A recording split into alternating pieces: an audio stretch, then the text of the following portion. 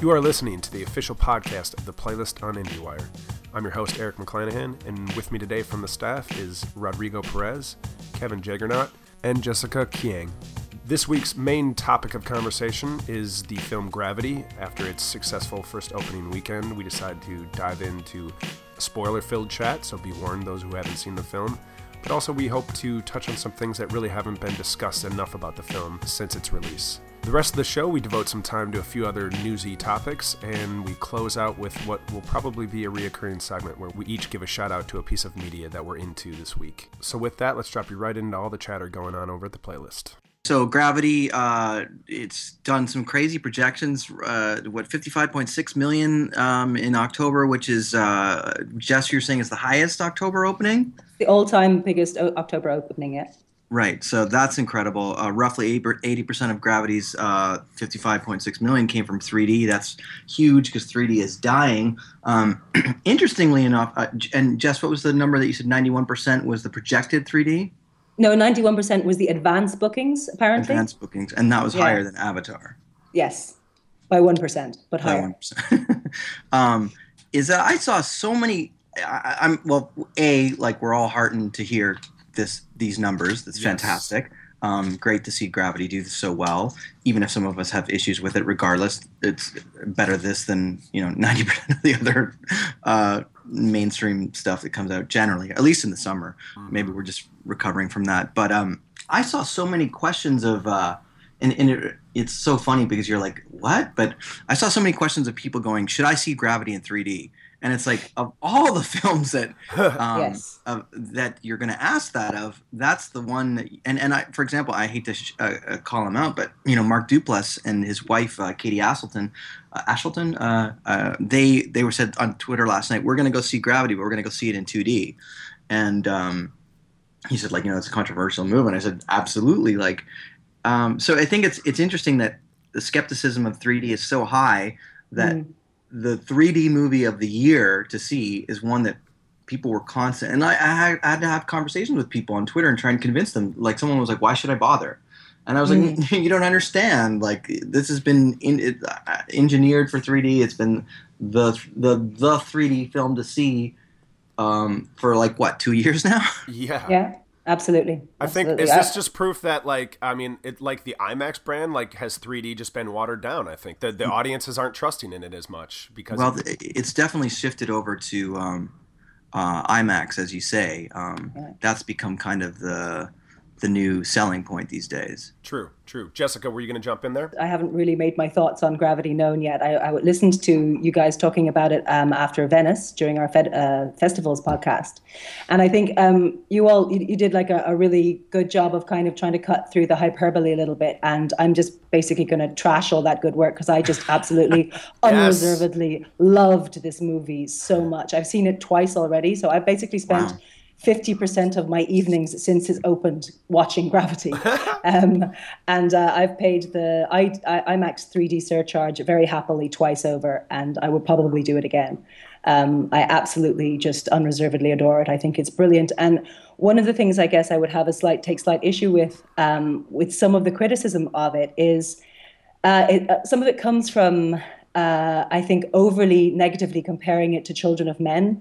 And I don't think that Gravity plays in that arena at all. And I think it's really heartening that somebody like Alfonso Cuarón can, extend his polyglot tendencies further and do something which is now crushing it as a mainstream movie. I think that's really exciting to me. And I love a popcorn movie that just doesn't insult my brain. And Gravity just did everything for me. So I loved it. That's great. Yeah. I'm on the side with Jessica there for sure. I really love this film as well. But Kevin, you've made, there were only so many things you could say on that Venice podcast because we were trying not to give anything away, but maybe you'd like to add to some of this.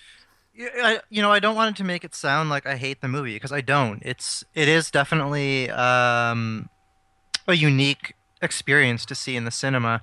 I guess my issues with the film were more structural, I suppose. For me, it sort of fell into a routine of peril, pause, and for me it kind of grew a bit wearying, I suppose, because by the end, by the closing sequence, not to give it away for whoever hasn't seen the film yet or whatnot, although most people I guess have by now. Yeah. I just thought that sort of last moment of like escape was almost too much, like for me. Whereas, yeah, and so for me, that sort of detracted from the experience slightly for me. It's interesting because, sorry, should I? Go ahead. No, Yeah, go ahead. Because that last sequence, it is the probably the most divisive part of the film. Even the people I went to see it with for the second time I went to see it, we had some discussions about that, and it releases its hold in those last sort of 5-10 minutes a little bit. I found. But I was actually kind of glad that it did, because seriously, if it had ended any earlier or any more abruptly than it did, I would have got like the bends coming out of that screening. Right. So, you need that. So for me, catharsis. it's almost like it's a decompression section. right. For me, that's how kind of that acted, and I was glad. So I wasn't actually stumbling out of the cinema the way I would have been otherwise. Yeah, I think it's. I mean, I have my problems with the film, but I don't have so much problems with the ending. I think it's. Well, it could made tonally could have been handled slightly different, but you need that catharsis. I mean, after being wound so tight for that 90 minutes in that experience, there's no other option than catharsis. And I'd also just like to say that the second time around, because obviously when you see a film the second time, you're looking at it slightly differently. But the second time around, and everybody says it about the first time they see it as well, but it really came home to me the second time around. The sound design of this film is absolutely extraordinary. It's really exquisite, and I noticed it much more that second time. And it gives me goosebumps even thinking about his use of silence and how they use the music and the music itself. It's exquisite. So I really think that was amazing. I mean, the other thing I wanted to say, it's kind of ridiculous, but the first time I saw this, just how much of a transportative visual experience it is. I was there, sitting in the IMAX cinema with my stupid dorky 3D glasses on, and it was like I couldn't open my eyes widely enough. I was trying to eat the screen with my eyes. It's that the entire thing. I would have devoured the film, like put it into my eyes if I could have anymore. It's so beautiful to look at. So yeah, I kind of liked it. I really feel like this is the experience you're describing, Jessica, and it's not that off from mine. Is that this feels like the best example of what Avatar sort of promised, or maybe the hope from Avatar visually, like what movies could be like, because it really does feel different in that way. That the camera, for instance, the fact that they can use a digital camera, like it has a feel to it that I've never experienced in a film. And then you throw in the 3D, and I do think it's interesting how Rod started that there are people that are trepidatious, perhaps, even though it did really well in 3D, that the numbers are showing. I just find it interesting that people are still maybe a little bit hesitant, but it sounds like the word of mouth on this film is going to be strong. And, yes, I think so. Well, here's the thing. What I would be really hopeful for with these numbers and with the 3D is that, I mean, in the context of a market where certainly studios seem to be realizing that people are becoming wary of 3D, yet this film is doing really well. I mean, if your film deserves to be seen in 3D, people will pay for it. But if it doesn't, they won't. And let's hope that that's the lesson that is learned from it. Right. But I think we have to also remember is that Gravity, even just existing, is something of an anomaly. Like, it was kind of an act of faith on Warner Brothers to let Alfonso Cuarón essentially spend 4 years putting this together, with them sort of being hands off and saying, we trust you to do this. And I don't know. I think it's fantastic the movie's doing well in 3D, because I agree, it totally does deserve to be seen in 3D. It's really visually beautifully put together. But whether that will extend, whether that'll be a game change within the industry, I'm not as optimistic, just because it's a very crass industry. I mean, it's expensive. It takes a lot of the kind of faith and patience that I don't think studios generally have for filmmakers. Yeah, but if a film, Gravity's already proven to be really successful, and the industry is nothing if not completely willing to copy a success and try to do that over and over again. Now, will it be? I don't. Is that going to lead to more films that are done this way? I don't know. I mean, but true. But even in the wake of something like Avatar, it's not like studios suddenly gave a bunch of Exactly. directors all kinds of time and money to go Yeah. craft their unique Yeah, scientific just said- vision. yeah, They just said, with- hey, 3D people love this, so we're just going to convert a bunch of stuff Mm. and just kind of ride that train until exactly. it's now That's the running studio out of steam. version. The studio version of that is like, great, let's slap 3D on everything Yeah. Yeah, without but any in thought it- or care, right? in a context of a market where slapping 3D on things has started to fail as a strategy, I think the success of Gravity's 3D is still, hopefully, it's maybe a green shoot of some hope. That if you give it to a filmmaker that's, I mean, it is proof, and I mean, say what you will, whether you like the Avatar, the film, or not. I mean, James Cameron proved that he's one that you should bet on, and so giving it to filmmakers that have the vision has proven to be at least successful. I mean, I guess Yeah, absolutely. You think about it. There's been 4 films in 3D that have been made that are worth seeing in 3D. Yeah. Avatar, Hugo, Life of Pi, and Gravity. And I guess that tells you all you need to know, because like that they're the ones who have elevated the medium. Everyone else is sort of like, I mean, I guess other people have shot in 3D, but you wouldn't Ridley Scott, I guess, shot Prometheus in 3D, but I don't know. I'm sorry, that doesn't rank up. To me, it's those 4 films. Those are the ones that have really, really elevated the medium and made it a truly immersive experience. I'm sure other people have shot in 3D. I think maybe even Guillermo shot some of Pacific Rim in 3D. I don't know, but no. Although we should note that Gravity is actually post-converted. right? It's post-converted, which is fascinating Yeah. as well. Oh, interesting. I guess it would that's- need to But be, it was right? but it was like constructed with that in mind. with that in mind, Right. Which is a exactly. difference, The story which is is- built yeah. around it. Yeah. Well, and I believe they even shot it on film too. When I was looking into that, I was like, "Holy shit!" I was really surprised to see some of the technical sides of it, and that is interesting. But I guess it's proof that a post conversion can be done well. Yeah. I mean, Well, absolutely. a post-conversion can be done well if the vision for the film is there from the start, that Yes. it's going to be put through that process. Whereas, we all know that now it's just they shoot the film and then decide they want the extra surcharge on that ticket, so they just run it through a mill and hope for the best. Yeah, yeah. I wanna get into a little bit, guys, of what kind of movie is Gravity when we actually like really dig into it. I've said offline, I mentioned that I really see this as a horror film. I mean, you could place it in the parameters of something like a slasher, where Sandra Bullock is the final girl throughout the whole film, and then space is just the killer that's out there. Maybe that's a really simplistic way to look at it, but I don't really see it as a horror. I see it as a pretty traditional survival narrative.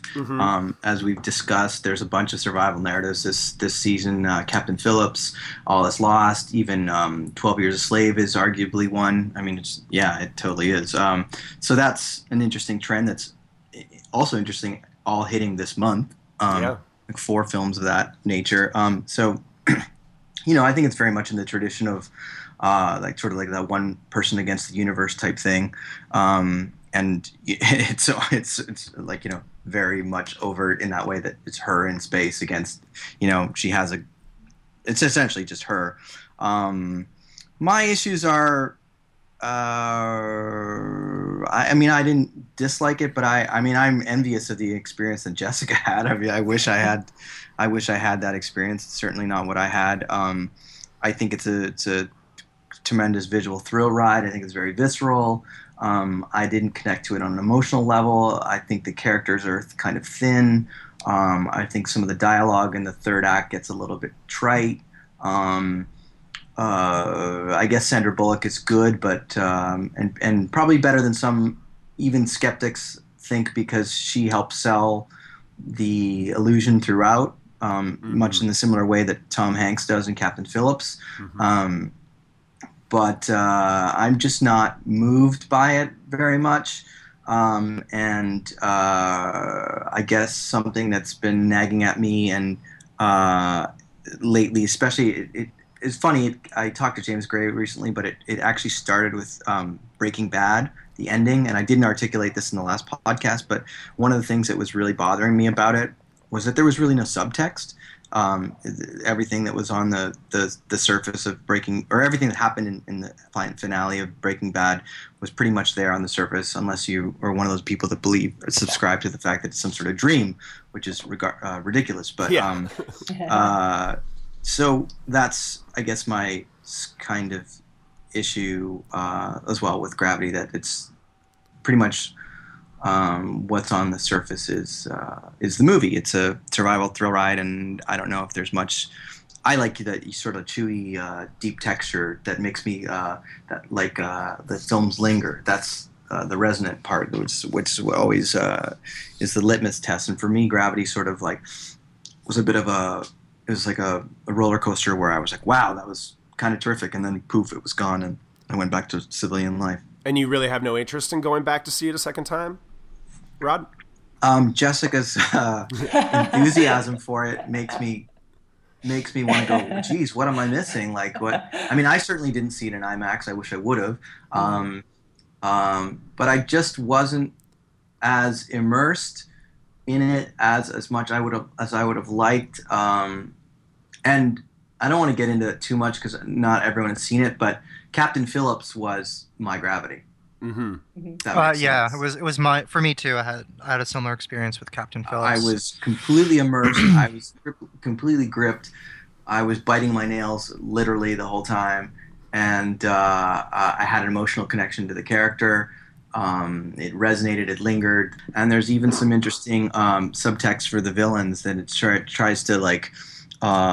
It takes a few lengths to humanize them and sort of subtly inject their plight as well. And it's kind of, I know a lot of people said it's not enough, but it's pretty. I think it's pretty interesting because I always appreciate a movie that gives you little touches of something and never spells it out, but you already have a complete understanding of their situation. I would just add that for me, Captain Phillips sort of gave me maybe the emotional punch that I missed from Gravity.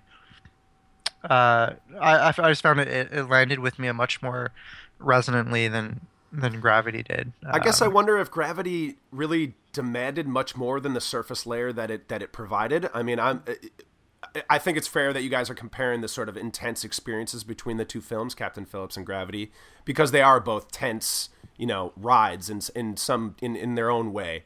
But Gravity to me is really not just, for me, the experience was wonderful, but it's refreshing in that, and we mentioned it before, that it's 90 minutes. Whatever budget it was, I think they haven't fully been open about it, but it's somewhere in the market or somewhere in there of like 80 to 120 million. All that money is up on the screen, and they're able to, it is wall-to-wall special effects for 90 minutes. I really like that as what it can show how to make the kind of film that Gravity is, and I think succeeds really valiantly in what it tries to do. I just wonder if it really needed to go any deeper, and that's why I think it worked for me. Is what it wants to do, it does. It succeeds. Yeah, I have to agree with that. I mean, I think that because there is a sort of a, not exactly a backlash, but the criticism most frequently leveled against the film, aside from the fact that the ending might be a little bit less impressive than the rest of it, is that there isn't enough of this emotional connection, or that on occasion the actual dialogue or the story beats become a little bit rote. And I guess that's true, but what amazes me about it is I'm ordinarily kind of a story Nazi when it comes to movies, and I will seriously, and yet none of that bothered me in this. And I am also clearly a completely sentimental fool, but it really did get me emotionally. It really did get me. I was crying on several occasions. So. I mean, it is, I think, at a certain point, there seems to be a kind of a slight taboo around the delicate art of film criticism, where we're not allowed to say that there might be anything that impinges on our objectivity about a film. But of course there is, because we're all people and we all go in with experiences and tastes under our belt. And sure. And for me, the experience of seeing Gravity, I have long had a fascination with space, and therefore I have a huge fascination with space movies. And it was the closest I will ever get in my entire life to going into space. And I couldn't possibly ask any more of a movie than that. Yeah. So that's really why it does it for me, despite the fact that I'm normally so alert and alive to any narrative failings. In this, I was just being so blown away on every other level that it didn't. I said this in the last podcast when we were talking in Venice and Gravity, and Ollie was talking about Venice, and it sounds like you had kind of like a visceral experience that I talked about 127 Hours being a movie that, like, I had the same similar experience that you had in Gravity, and then I saw it a second time, and then I saw all the narrative holes, and I wish I hadn't seen it again, and I wish I would have just stuck with the experience, because if a movie is so powerful that it blinds you, like, I'm not saying Gravity has narrative holes, although maybe for me it does, but like what I'm saying is basically I'm okay if a movie is so visceral and powerful for you that it blinds you to any problems with it. I think there's something to be said about a movie that does that. You know what I mean? And I even if I would see it on a second or third time and I have all these issues with it, I sort of still bow down to any movie that can do that. I just was trying to think of other films, like when you're talking about a visceral experience to an emotional experience, and stuff like Baraka, just a pure visual documentary where, am I getting emotionally connected to things that are happening in there? Not really. I mean, there's a section where I might feel bad for well, I mean, in my experience, I'm just kind of lost in the imagery and the technical achievement of it. And for me, with that kind of film, it really just... Baraka. Maybe I'm thinking Koyaanisqatsi, which is like... Some of the stuff in that is just emotionally harrowing. That's true. They go a lot further in Koyaanisqatsi with the sort of what we've done to the natural world compared with technology. That stuff is like, wow. It's there, right? It's there, but I guess what I love about those movies personally, and it in a similar way to Gravity, is just being blown away. And Jessica touched on this by the fact that I was transported, and I was experiencing for 90 minutes something that I and most people on this planet will never be able to do. It actually makes me think of another film that I think was worth seeing in 3D when it came out, was the Herzog Cave documentary, Cave of Forgotten Dreams, because showing that in 3D provides you a window to a world that most of us will never get to go to, those caves. And I just think that was... I don't feel like I'm just saying, oh, that was enough for Gravity, and like it achieves what it needed to do, and that was enough for me, I guess. For me, I would definitely say being transported is not enough. If that's okay, in general, because then I just go see an IMAX documentary. Mm-hmm. Yeah, but actually, I think this is better than an IMAX documentary for that. No. I hear what you're saying. I'm just saying in general, like for example, like the Herzog 3D movie that you mentioned, like that really fell flat with me. That did not transport me at all. And I guess in general, I don't want to talk in such broad terms, but transporting me is not enough. I need a story. I need characters. I need an emotional connection. Well, that's interesting, because actually, I mean, I totally agree with you on Cave of Forgotten Dreams, because that was not, I really didn't think that was anything great, and I didn't really think it deserved the 3D or actually made great use of the 3D. Yeah. But when we're talking about this emotional and visceral, because unfortunately I haven't seen Captain Phillips yet, but I have seen All Is Lost, which is the Robert Redford movie, which is coming out in 2 weeks' time in the States. Yeah. And that for me is a really brilliant and incredibly rigorous example of exactly what we're talking about here, because it is exactly the story of this experience. You get no backstory. There's like 2 lines at the very beginning in voiceover that indicates that this man who we are watching for the next 2 hours or so has a family, but there's nothing else. Like, he doesn't have a single other line of dialogue except for the odd Mayday, Mayday, and ouch, and yelping when he's... And for the rest of the time, all we're doing is watching him battle one thing after another, climbing masts. He's on the boat, he's off the boat, there's another hole, he's in a dinghy,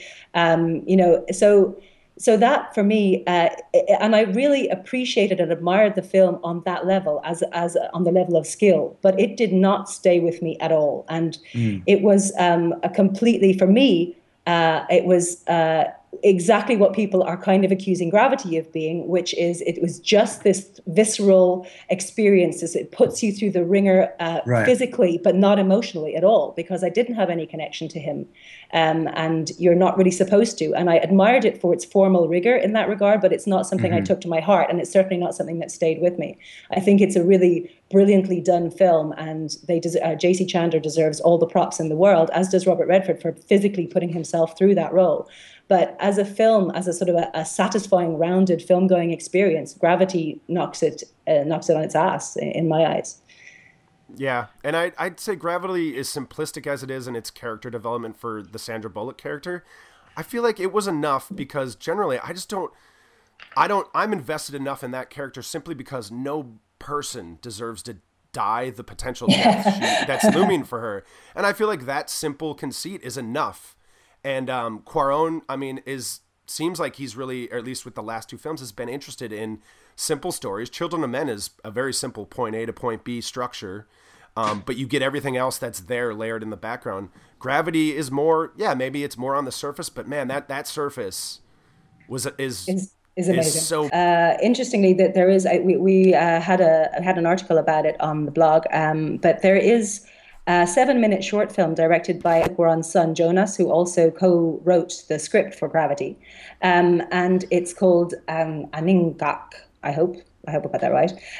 But it's basically, which I just think is a beautiful idea anyway for a spin-off sort of short film. It's the other side of the conversation that Sandra Bullock has with the man who she can't understand when she makes contact briefly in the little shuttle pod thing. And she it's set on Earth, it's in Greenland, and he's the star of it, and it's that moment where he suddenly makes contact with somebody who he doesn't understand either, but somehow they manage to set up this little communication. And there's the dogs that howl, and there's the baby that cries, and it's the UK writer Neil Young has done a very detailed breakdown of it, but we haven't managed to see it yet because bizarrely they haven't shown it really anywhere in conjunction with Gravity. I mean, I can understand why they don't show it as a trailer. They showed it in Venice. Did they? But they showed it separately from the film. They showed it. Yeah, they did show it. Apparently, at the beginning of basically, they showed it as a short. In strangely enough, out of context. You're watching Stray Dogs or something. And, I think they screened it for Tracks, that Mia Wasikowska film. Yes, yeah, they showed, and in the States somewhere, apparently they've showed it before We're the Millers, which blows my mind completely. What?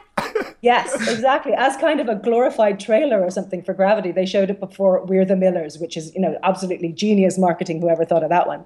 Well, they're both Warner Brothers films. Yes, so well, maybe that's the Warner Brothers genius was like, here's a creative way. Yeah. But yes, certainly he's suggesting, and I think he's right. It would be a fantastic post-credits sequence because you wouldn't want to run it before the film because it's kind of a spoiler for what's going to happen later on in the film, I guess. But I think it's a beautiful idea, and from everybody who I've read who has seen it, they absolutely rave about it. I mean, it's only a 7-minute short film, but they really rave about it, and they rave about it especially on the level of it giving a kind of retrospective, serious emotional heft to Gravity, actually, if you regard it as a companion piece to Gravity. So, I mean, I know that's going to be on the DVD. I do wish they had found a way to make it the post-credit sequence on the end of our Gravity screenings, but I'm really excited to see that now. What did you guys think of they're sort of counterintuitively doing the opposite that you would think with Sandra Bullock's character, because she has nothing to live for. She has no child. She has nobody. And you would think it would sort of be the opposite, but maybe that's the point. I don't know. I think that is ultimately if the movie has a message, is that like there's an inherent thing that humans have, like a need to just survive, to do whatever it is that it takes to just keep living. I mean, I feel like that's what the movie's saying. But I don't think it's just, you see, I also don't think it's just about survival. All Is Lost is just about survival. The Robert Redford character now becomes basically the human personification of the desire to survive. We don't know anything else about him. We just know he's a guy who wants to keep on living.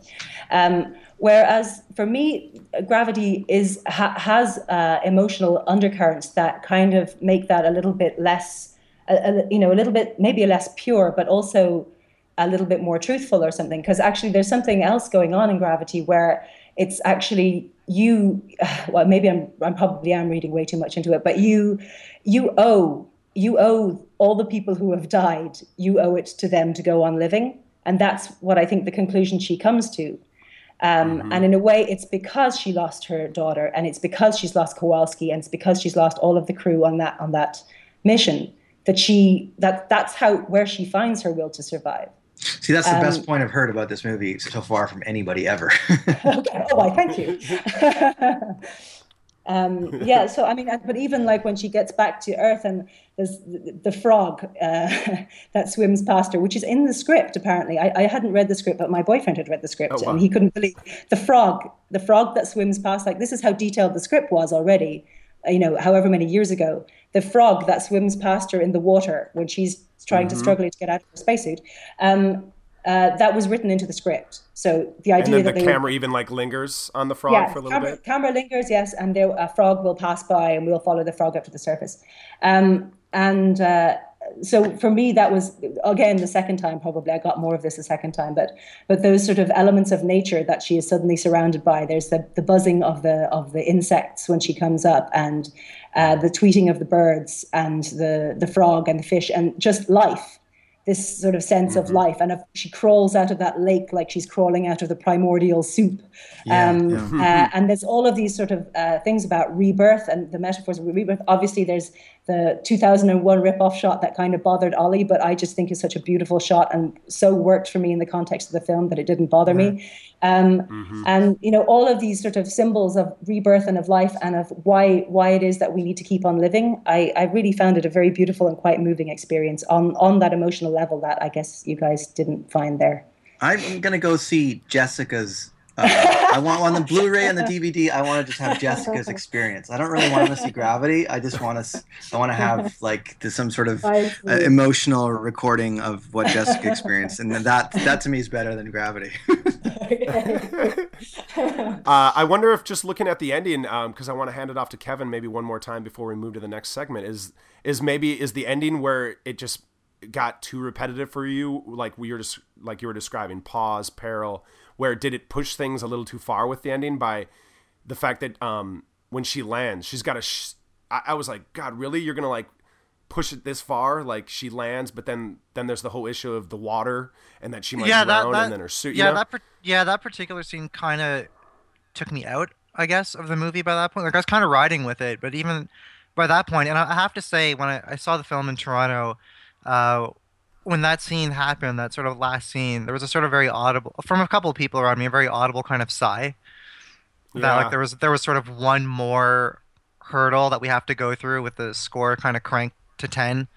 And the score is a little bit much sometimes. Yeah, and that's another sort of niggling thing, is that I think the score is beautiful. Like I really like the score, like on its own, like it's kind of really great. But I do think there's a tendency in the film to sort of oversell some of the moments just by like cranking that score like to 10 and then just having all this stuff happen as she goes through one particularly in the end there. It just you're right, it could like it's terrific music. It's just maybe emphasized a little much in that last act where it might have been a little bit more graceful to dial it back slightly. And I'm actually curious what you guys think. I mean, we've already talked about the ending, so whoever's listening now or whatever, we're talking about spoilers. Yeah. Sorry, yes. What do you guys... No, it's fine. It's fine. I think most people listening to this probably saw the movie already. What do you guys think of the ghost Clooney showing up? Was in the film? That scene for me too, like... I found it kind of manipulative, and I was going to say it really didn't work for me. Okay, having I think maybe communicated that I'm quite a fan of this film, I will say the only thing that bothers me on that story narrative level was that after the first screening as well, like even while it was happening, because I mean I don't know, but I know Alfonso Cuarón enough and I trust him enough that I knew from the first second that this is a dream. Also, she's just fallen asleep, and then something completely and utterly impossible happens. So I kind of knew that from the beginning, and then as a result, it didn't work. That twist didn't work for me. But however, the people around me in the cinema seemed to absolutely adore that part and really enjoy it. So I gave it a pass on that basis, and also because I've given everything any issue I had with this movie a pass because I was so generally blown away by it. But yes, I would think of all of the things that anybody has mentioned as being things that they didn't like about it, that came closest to taking me out of the movie for a moment or two. Right. I will say for me that scene doesn't work, and just bear in mind I saw this film in the middle of Toronto, so I may be fuzzy on a couple things, but for me, like at that point, Bullock's character is kind of somewhat defeated until Ghost Clooney shows up, and then she's suddenly reinvigorated and ready to like go again into the final act. And for me, that kind of undermines her character a bit. It kind of like I don't want On to a know gender that level? on a somewhat on a gender level, just somewhat in general. Like I don't want to see. I want her motivation to be pure. Like I don't need Ghost Clooney showing up and giving a little rah rah speech, and then she wakes up, We and should then write a movie called Ghost Clooney. Ghost I'm already Clooney. liking oh this. yeah, and then she goes off into her final, into her final push to survive. Like I just kind of didn't But need that. The movie certainly needs something to galvanize her because the whole point is that she is defeated.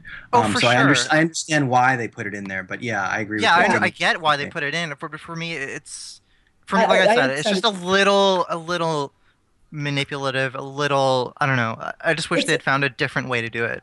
Yeah, I agree. I think it's a little graceless, is what it is Mm, for me. hmm It is where so much of the movie is so graceful. I mean, from the actual watching of it is this very graceful experience, and that to me was a little bit graceless. But I have to say, it didn't undercut her character for me because he is a projection of her. I mean, Right. whatever happens there is happening inside her head, and hmm she is finding the reserves within herself to go on living.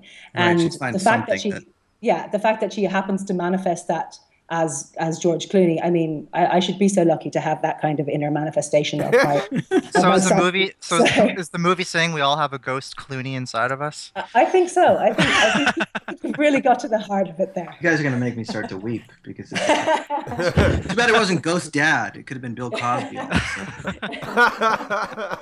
I mean, I guess I was just gonna say, as far as the Clooney thing, just makes sense that that's who she would conjure in this hallucination dream thing. Is that he's the guy with all the experience, and she's the character with no experience in space. So anything she can, anything she's But yeah, but and could she not conjure anyone from her own?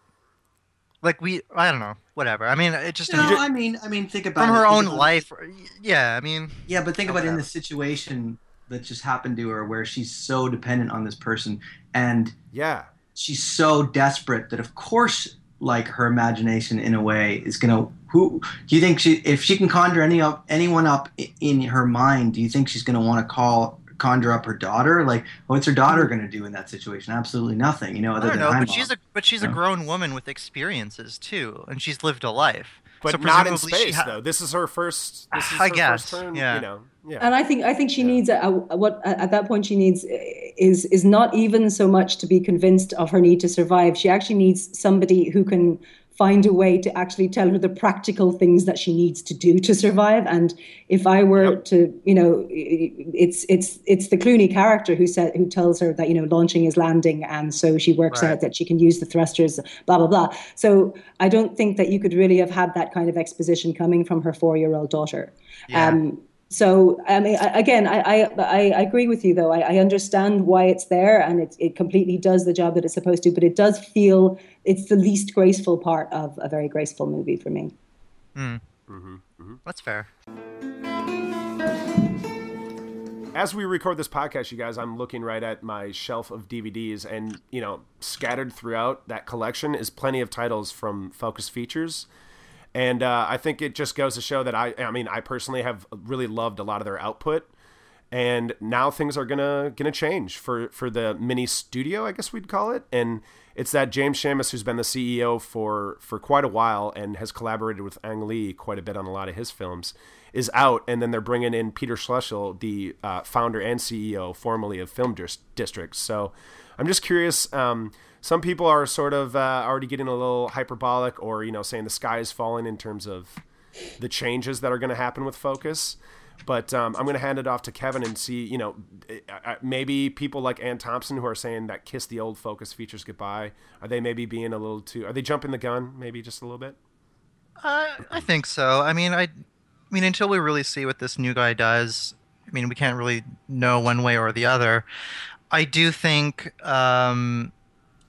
that Universal is probably looking to focus to handle more films because the general landscape in Hollywood for all the studios is that all the big studios are just going to make pure blockbusters because that's where the money is, and then even mid-budgeted, dramas, whatever, anything that's sort of mid-budget, anything that's slightly not, a big spectacle is probably going to start handling by offshoot divisions. So I think it's just symbolic of Universal's desire to sort of use their main brand on big movies, and Focus Features will be.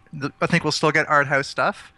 I think they're probably going to do more genre movies because Film District, they did a lot of that stuff. They put out like Olympus Has Fallen and similar types of movies this year. Drive and Looper. And Drive and yeah, that was a different company, by the way. It was handled by different people back then. Right. Yeah. The film district of Drive and the film district of Olympus Has Fallen right. is pretty different. And if you pull up like every film district movie and you look at their last 6 titles, and they're all films that are kind of terrible. Yeah, but they're also behind. They're also behind Insidious, which I think is what their MO might be for some of the future Focus output, which is very cheap to make and hopefully will turn a big profit. Sure. To your point about like it could, things will change, but it could be as simple as something like Universal's Rush being put out by Focus Features rather than Universal. Yeah, for sure. But I think because I read the statement originally, and if I was parsing that statement correctly, they have said, I mean, what they want to do with Focus is broaden. I mean, not shift its perspective, but broaden it. And they want to up the production or the number of movies they put out per year from 6 to 10. So, in the best case scenario, that means that Focus stays much the same or has much the same remit as it already does, but plus another 4 movies, which will probably be much more in the genre territory. Now, obviously, the balance isn't going to work out quite like that, but I really think the sky is falling kind of prognosticators are a little bit hysterical.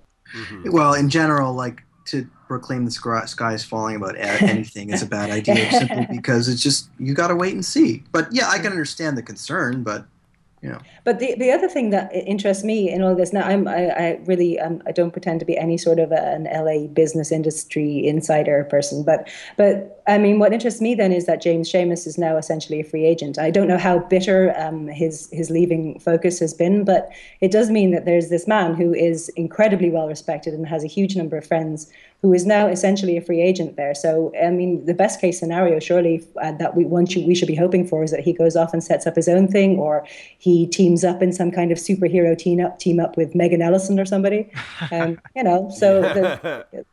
surely it's a good thing because it means that there will be one more stream where hopefully decent movies can come from. He's got a lot of options, sure, and he could go to any of the existing mini studios and work there. He could set up shop somewhere else. He could, like you said. I think if there's any sort of slight reason to, be slightly concerned is that he does have, a decade's worth of history with a lot of great filmmakers that this new guy might not have, and perhaps in the push for Focus to be broader, some of the more challenging films that Focus might have done happily in the past might have to fight at the table for against something like Insidious 4 or whatever. Right. And at the same time, every kind of film that Focus makes has to fight at the table. That all mid-sized dramas are fighting at the table these days. So that's nothing new. It's just part of the climate right now.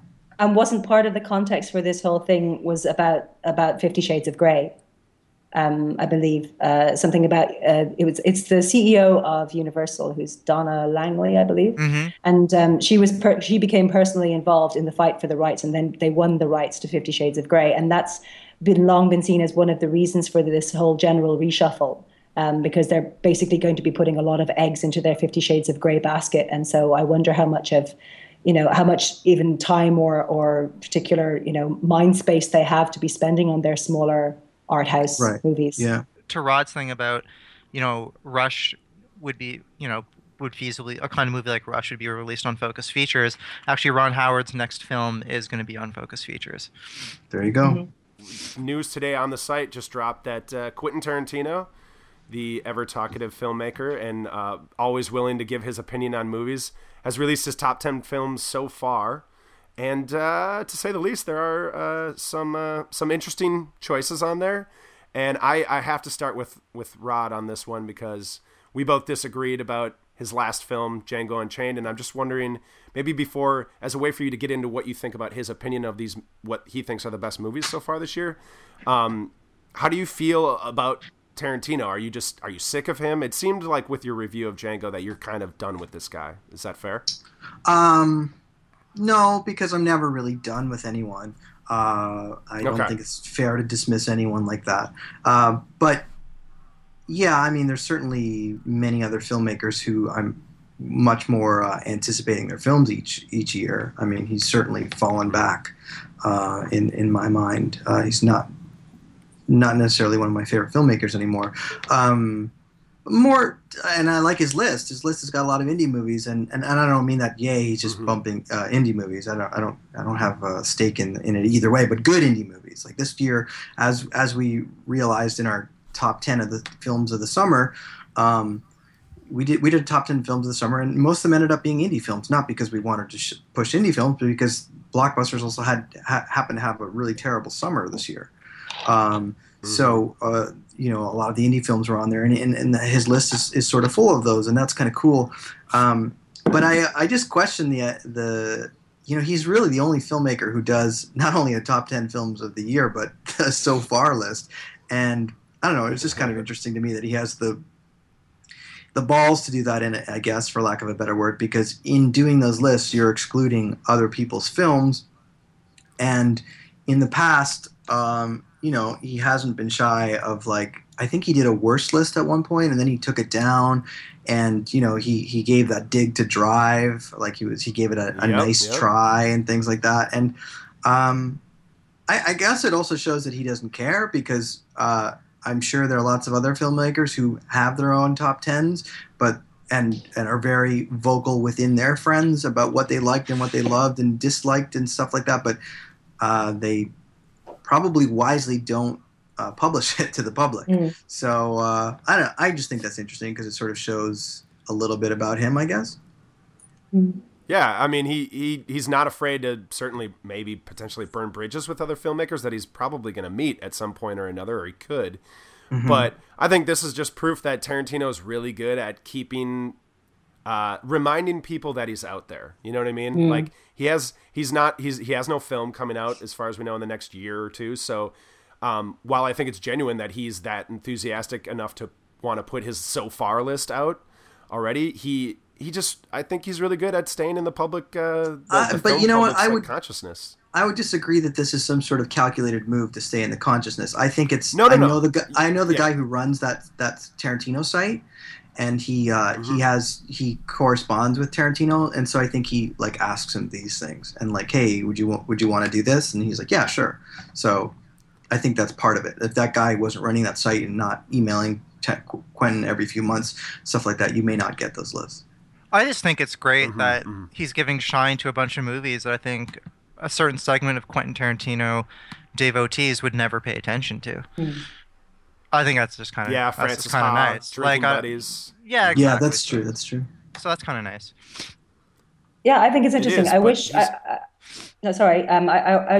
In general, I wish that Quentin Tarantino actually did care a little bit more about what people thought of him, to be honest. I mean, as little as Rod clearly thought of Django Unchained, I think I can go toe to toe with him on hating it even more. I mean, I loathed that film, The Fire of a Thousand Suns. I really, really, really disliked it.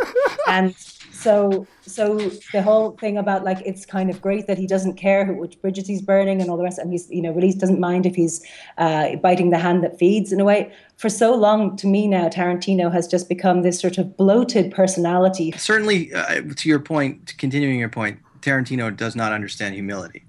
No. But wait, why he? If his Oscar speech is proof of that. But listen, but why should he? His movies are doing better at the box office than each one. Because as human beings, we should all be humble and modest the critics people. Largely embrace his movies. He gets nominated for Oscars. Like from his perspective, so that gives him a carte blanche to be like arrogant. Jackass, from his perspective, why not? I think it kind of does. Like it's not as if his films are being critically reviled and he's like continuing on doing his thing. He's doing what he feels he does best. He's being embraced. So why would he change his program? I'm not saying that he's doing it wrong from a strategic point of view. I mean, he's incredibly successful, famous, and rich, and he's doing a lot of things right. If that's if those are the matrices on which he wants to continue to succeed. However, if he wants to get into my good books, which is essentially what I'm saying, which is where everybody should want to be, he really does need to make shorter, better films. Well, you know that I think his publicist is definitely going to send this to him, and maybe. Yes, I know. I'm sorry, Quentin. I'm being harsh to be kind. I do love the tongue lashing that you gave him, though, and the film. I would basically say, yeah, I feel the same, but I don't feel the need to say it just because whatever. He does kind of irritate me. I'll say that. I mean, he's also, even just to go further off of what Kevin said, like, it's not that he's been reinforced, especially after his after Death Proof. That was the film where he got punished, by some critics, and the film did poorly in the box office. But to be fair, he came back with a really, really strong effort. What I might say is his best film with Inglourious Basterds, and the critics and the public has rewarded him ever since. And even with Django, he wins an Oscar. So yeah, I mean, I think what Kevin's saying is it's just, you can see why he's going further and further into maybe just liking the sound of his own voice, or just, doesn't have as much humility because he's been rewarded for making the things that he's making. And people still like hearing his opinion, but I still got to say, great that he is championing these smaller films. But what do you guys think about the fact that things like The Lone Ranger and Kick-Ass 2 show up on this list?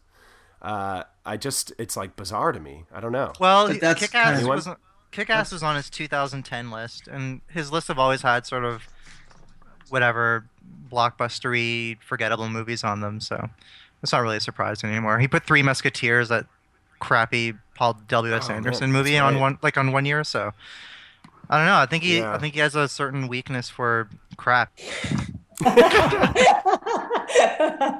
I'm sorry, that's way more damning than anything else.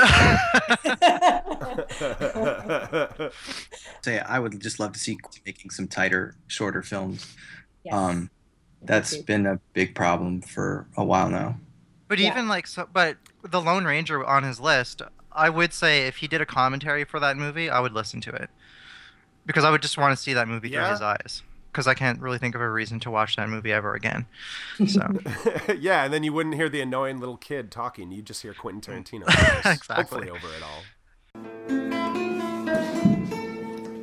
So before we do close off, I just wanted to pass it off to each one of you to give an opportunity just to mention something that's going on, that you're, a piece of media, or in this instance, I'm going to start with Rod to talk about the New York Film Festival and a film in particular he and Jess wanted to give some love to. So go ahead, Rod. Oh, yeah. So New York Film Festival is underway right now, and, there's been a bunch of good stuff. I don't know if anything that we haven't necessarily discussed, but one film in particular that's quite great is Gloria, a Chilean film by, I forget his name, Sebastian Lello.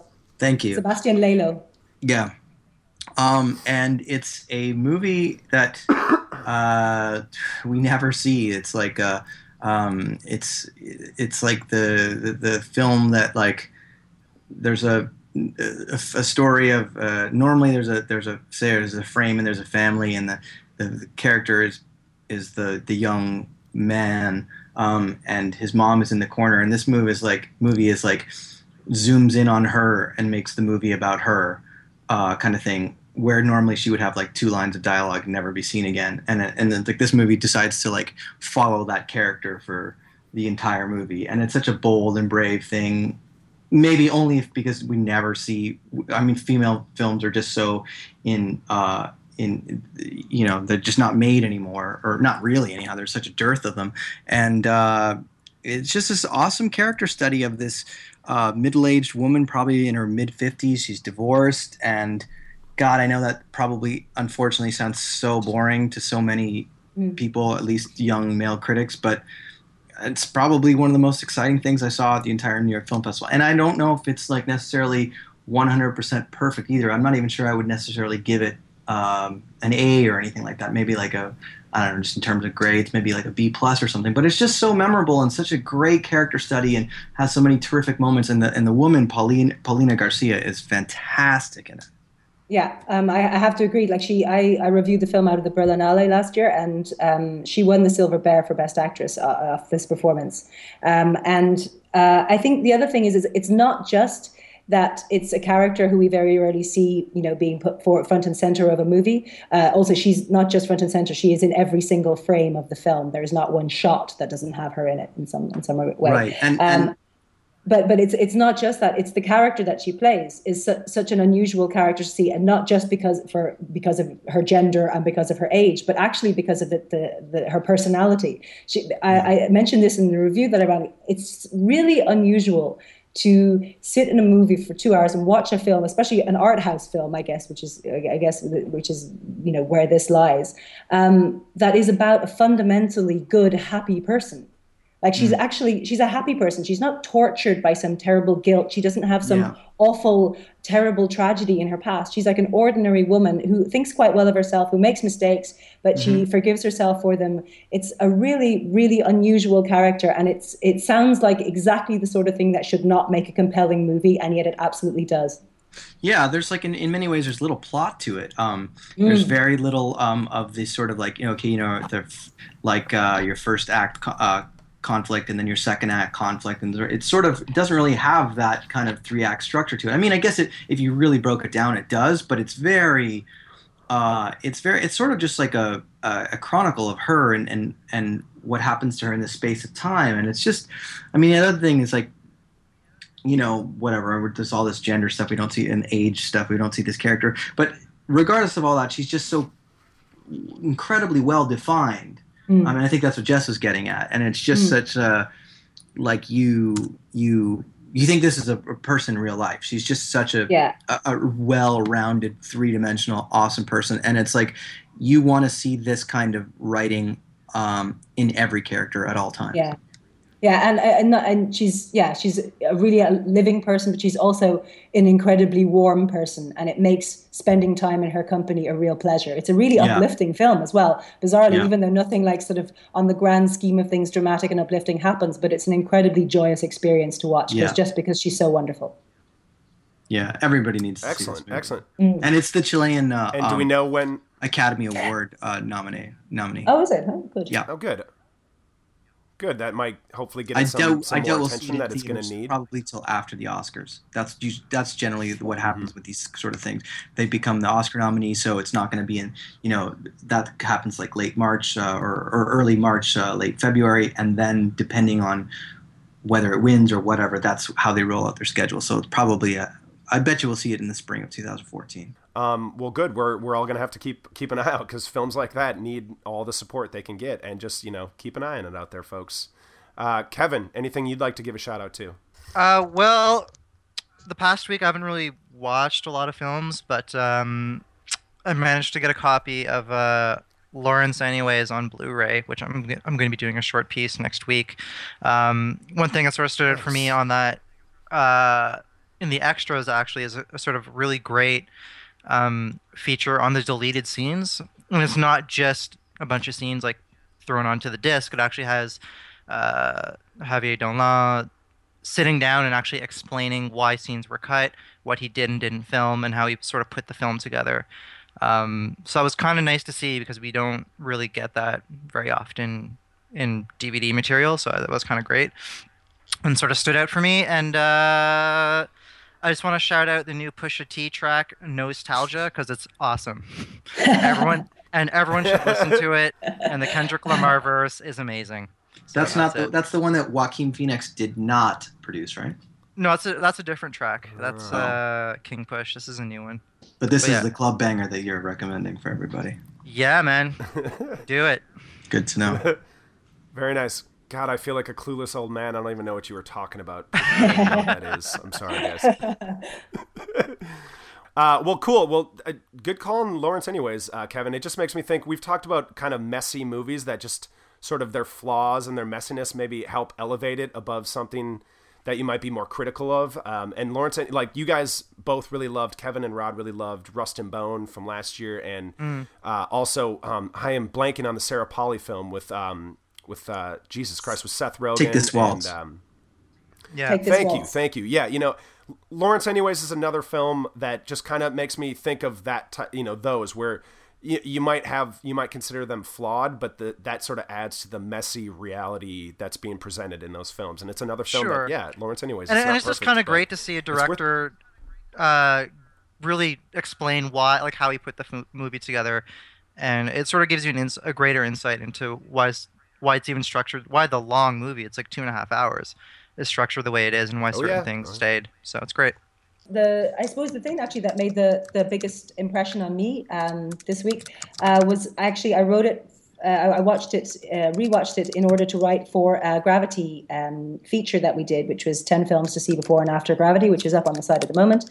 And the first 5 of them were the 5 films that Alfonso Cuarón himself name-checked as being the movies that inspired him when making Gravity. And of those 5, the one that I got to rewatch and just rediscover and re-find absolutely amazing was, of course, Robert Bresson's A Man Escaped, which is just an absolutely incredible, sublime piece of movie making. Yes. Really, it's just so wonderful. And there's nothing I can say about it that will even remotely adequately convey just how compelling a film he makes out of basically one guy being put in prison.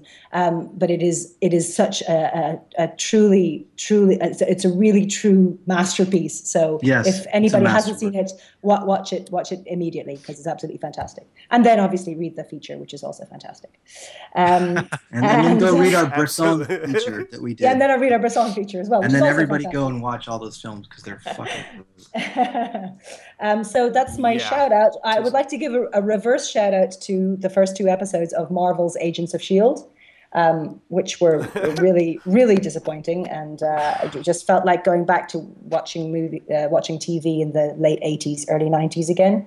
I wasn't impressed by those. I tried watching like 10 minutes of like the first episode, and it was so brutal. I just could not. Yeah, I changed the channel. It was awful.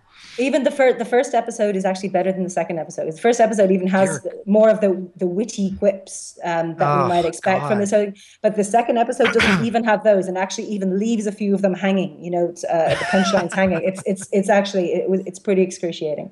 But the second episode for geeks out there does have Nick Fury come in at the very end. Samuel L. Jackson comes in at the very end. So there's that. And then one more shout out for Gravity, right? One more shout out for which? Gravity.